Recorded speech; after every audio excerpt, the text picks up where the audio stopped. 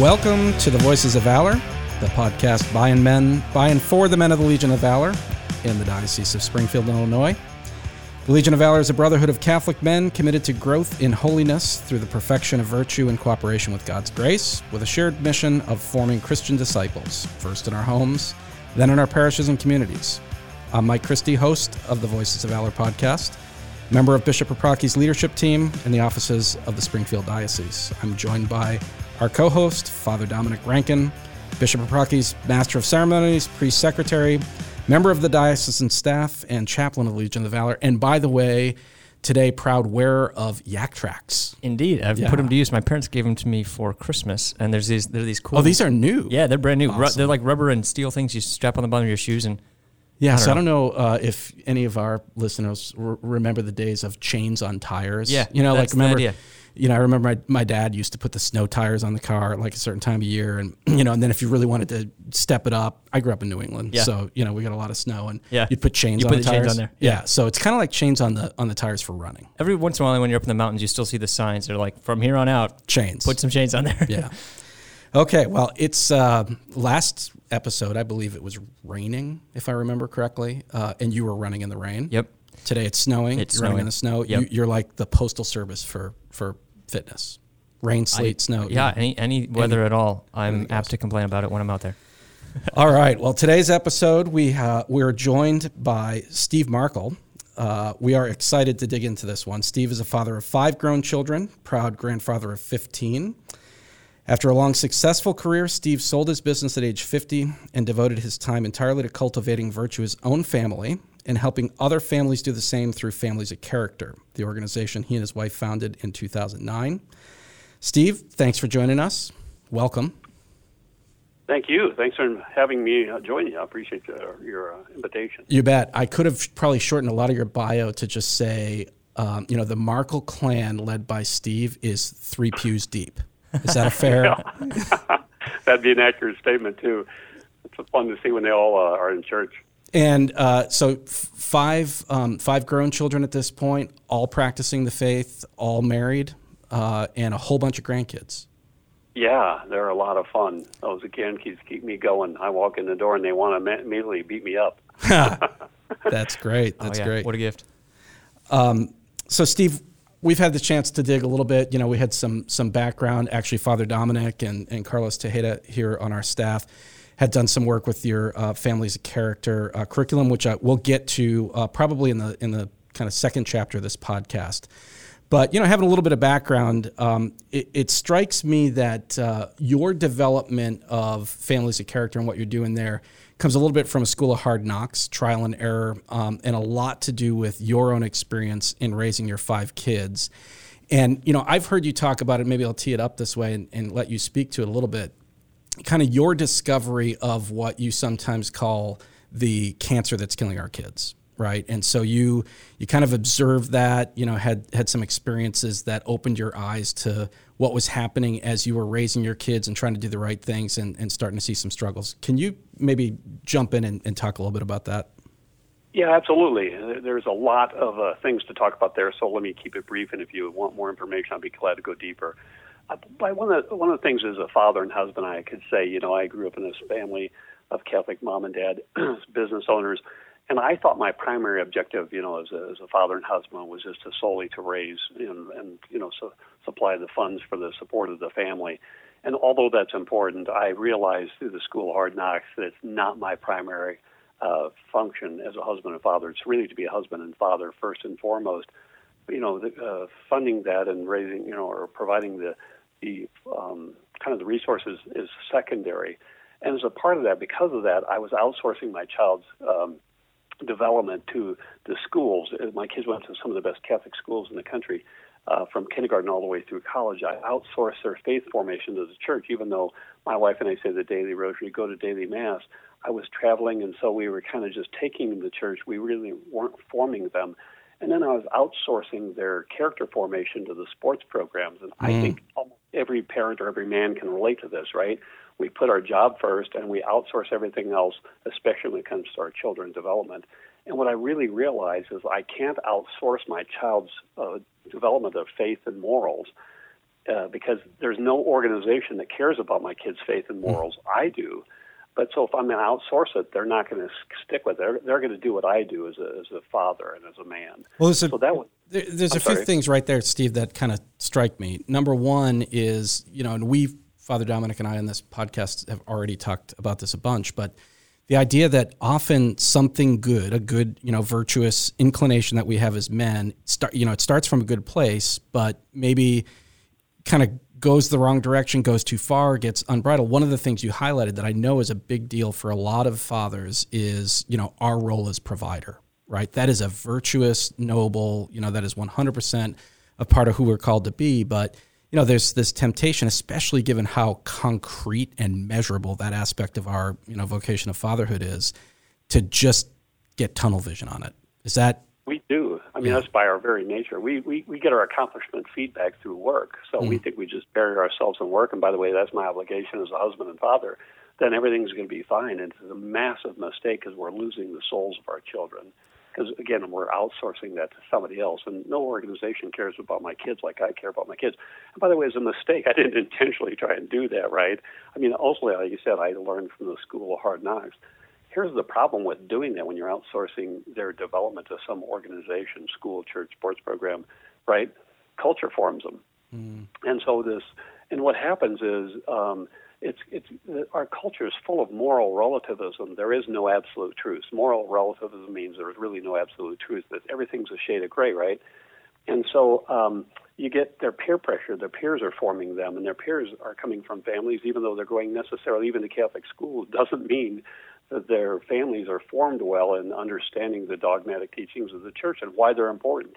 So your kids are getting confused even by going to Catholic schools because they're being formed by these what I would call this moral relativism. There is no absolute truth. And that's what we saw happening with our kids, even when they were becoming adolescents. They were coming home, and what we were teaching, they were kind of pushing back on the things that we were teaching, which were from the church, which are objective truth. But that's what happens when you begin to outsource your child's development to somebody else, right? These institutions form their intellect and even their will, which ultimately leads to the decline in not only the child, but you as a family. Sure. I wonder if, Steve, the thing that comes to my mind is perhaps if it's us as men and fathers are apt to, at least at this time in history, kind of prioritize our kingly role and forget about the prophetic and the priestly role of being that, in between God and our children, that icon of God the Father, and that, the one who speaks with something of God's authority and something of God's truth, to bring that truth, that grace, that moral character to those that are entrusted to our care.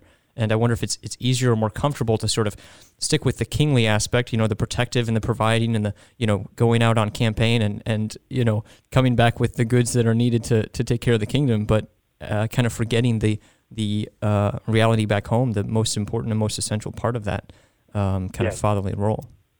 No, you said that well. I love that the priest, prophet, and king, right? We do focus way too much on the kingly side and not the prophet and priest, prophet, and king. So the priest and prophet side. What's interesting to me is, I ask men, and I do a lot of work with men, and one of my questions to them is, what defines you?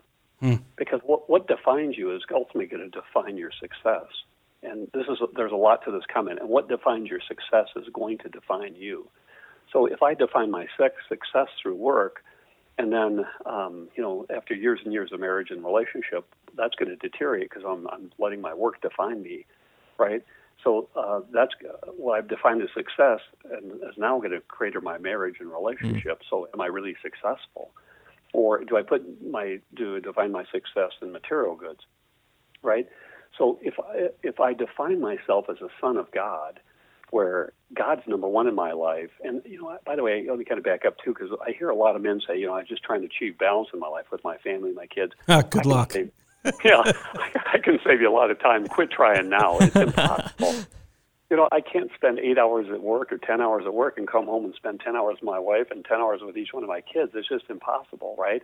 I do have to work, and I can sanctify my work too. That's a prayer. But ultimately, I can have harmony in my life. And how do I do that? Well, if God's at the center of my work, He's at the center of my relationship with my wife and my children, my grandchildren, then I have harmony in my life, because there's no such thing as balance. but I can have harmony because what's at the center of all of those things is God. And see, that's one of the primary things we get parents to focus on first is orderliness. And order has three types of virtues. Is one, showing up on time, putting things away, but prioritizing things correctly. Again, I can't be successful and happy as a father or a husband or any part of my life if I get disordered, right? So if I'm putting work first, I'm disordered. So if I put God first, I'm ordered. Well, then my marriage is going to be better because, I've got God first. And now I understand where my wife fits relative to that and my children, my grandchildren, right? I don't put my grandkids or my kids above my wife, or I don't put my wife above God. Well, and Steve, to that point, I want to zero in on, tie this back to something else you said and something I've heard you talk about, which is when you misprioritize that, back to this idea of maybe I overemphasize the kingly role, maybe I define myself in worldly terms based on, career and work and those sort of things. One thing that strikes me, and I've heard you talk about this, is I'll also do that in terms of how I raise my kids, in terms of what matters in their development. Yeah. So you use the phrase outsource the development, but I can also kind of over-focus on their success, their achievement, their intellectual development at the expense of other things. Talk about that a little bit. Yeah. By the way, I love this educator. My wife and I hired this educator 25 years ago to speak to a group of parents, and he was a Catholic educator out of the East Coast. And he stood up and said, kind of a gist of his talk was the fact that folks, and by the way, he's written several parent books. He said, you're spending way too much time and money emphasizing your children's grades at the expense of not developing their moral character. He said, teach your kids character or virtue, and they'll be successful no matter what they do. Well, what a profound comment. What he's really saying is, if you teach your kids virtue, they're going to be more successful in life than if you just push their grades. Now, we're in a culture where it pushes grades right above everything else, and he's saying it's cratering your kids and your families. You're losing your families over this, and he's exactly right. We're so focused on our kids' intellect, we forgot to form their will, and the will is going to have much more impact on our kids and how their success long term, right? By the way, so... Yeah, that also, Steve, I'm sorry to interrupt, but it goes back to something else you said earlier that I want to amplify, which is, the activities, the sports, when you talk about intellect and will and character, to the extent, if you're outsourcing their formation, you're focused on their achievement and all that, they're going to be involved in all these things. That's one of the things as a father of five myself, I see as just the activities, the things that the kids are involved in and what athletics have become at much, much younger ages, very competitive, achievement oriented and all that. There's a combination of two things there that you mentioned earlier that I want to highlight here. One is the time that they spend there versus potentially with you or in your family, with their character and their will and virtues being formed. The other thing is throw into that mix smartphones, technology, social media. You had mentioned their kind of peer pressure, they're being formed by their friends and all that. It's not just their friends interpersonally, it's all the other stuff that their friends are exposed to and everything that's happening in the technology. Do you think that's fair? Oh, absolutely. Everything, the external influences of the world are forming my children and my grandchildren. Or I'm sorry, I should say they formed my children and now my grandchildren. Because, again, I was outsourcing their development to an organization, a school, a church, or a sports program, right? I'm outsourcing that. So that's what's forming them. Now, the case of the church, it's good, but they don't own the faith because I didn't own it. I mean, I was just taking the Mass. That's all they saw. Even though I practiced that daily, I was traveling Monday through Thursday. So they didn't see me living my faith on a daily basis. They just saw me on a Sunday going to Mass. Right now, I was taking them to the sports because I was outsourcing their development. So absolutely, everything external now becomes their influence. Everything external. Was there Steve, in light of that comment you just made, you're traveling a bunch, you're gone Monday through Thursday. Was there a moment at which something shifted that, something changed? Was there, you mentioned, this educator that came in and talked. Was there something else that kind of made you shift your focus? Well, I sold my business. That helps. I'm 50 years old. What led up to my selling my business, I was meeting with I have a spiritual director, I'm meeting with him. I was kind of frustrated about my kids, right? That they weren't really taking life seriously. And, I worked for my father, who was a small business owner. They weren't taking life seriously. And I kind of brought it to my spiritual director, Father, I'm just so frustrated with my kids, and I just had sold my business. I said, I'd give it all back. I just want my kids to go to heaven. He said, well, Steve, quit talking to them about their faith.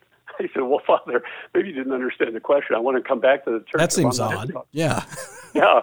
Why? If I'm not going to talk about their faith, how are they coming back? He said, Steve, they're educated in the Catholic Church from kindergarten to college. They went to the best Catholic institutions in the country. He said, you and your wife go to daily mass, you say the rosary, and you've been a great example. Steve, between those two things, if your kids don't get it, there is no hope for anybody. And I thought, wow, Father, that's true. Well, why aren't they going to mass then? They should be going daily. You're right. Now you echoed that back to me. That makes sense.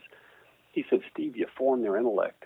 You didn't form their will. He said, I said, well, what do you mean? He said, what time do they get up? I said, I don't know, 9 to noon. They're in high school and college. He said, I said, my kids are like most kids. He said, yeah, your kids are like most kids. They're lazy, they're selfish, and they've got to be entertained. Ouch. Straight to the heart. Yep. Ouch. He just nailed it. I said, Father, that's what bothered me. I couldn't put my finger on it. You just nailed it. My kids are selfish, lazy, and have to be entertained, and I've caused that. My kids are a reflection of me and what I've done, right? It's not my kids. We blame kids today for things. We should be blaming ourselves. We created this. I created my kids, not anybody else. I can't put that else on anybody else. I created the problems in my family. Anyway, so this was really hit me. He said, Steve, teach your kids natural virtue. They'll come back to the church. You got great kids. I did that. I ran home to my wife, said, honey, I had an epiphany. I'd like to try something. When my kids call a problem, you can't respond to an adolescent or adult with, the truth, because they're going to the other direction. But let's go back to it. Let's do some research on what virtue they're not living and come back to them with that as a solution and see what happens. Within 9 months, the kids came back to church. They started getting married. Now they're all married. They don't have time to be lazy, selfish, or entertaining. But I got to tell you, it's interesting. Father and Mike we have the closest family. They all live within 10 minutes. We get together all the time. Why? I think it was Father Cormac Burke and Aristotle. I think Thomas Aquinas said the deepest level of friendship is a friendship of virtue shared in common. My kids are my best friends. Why? Because we share virtue in common. So that pivot that you just made, I want to leave that as a cliffhanger. There's a whole bunch more, but I think we want to unpack that, and I think we want to do it justice, and we're out of time. So what I'd like to do, Steve, if you're up for it, is we'd like to have you come back for another episode and unpack that statement. So how, you just described what every father wants for his kids, right? Yeah. You just described every father's frustration, and a gap of 9 months in between something happened. We want to hear about that if you'll come back. Yeah, I'd love to tell you more. Excellent. That's Father, would you send us forth with your blessing? Yeah. In the name of the Father, and the Son, and the Holy Spirit, amen. Heavenly Father, we turn to you, the origin, the source of all fatherhood, and we ask you to continue to open our hearts to your truth, to your love, to the way that you ask us to be icons of you in our world. We pray for the grace of courage in our own hearts and for grace and virtue in our own families, and we entrust them to your care. The Lord be with you. And with your spirit. May Almighty God bless you, the Father and the Son and the Holy Spirit. Amen. Go in peace. Thanks be to God. Onward, brothers. And upward.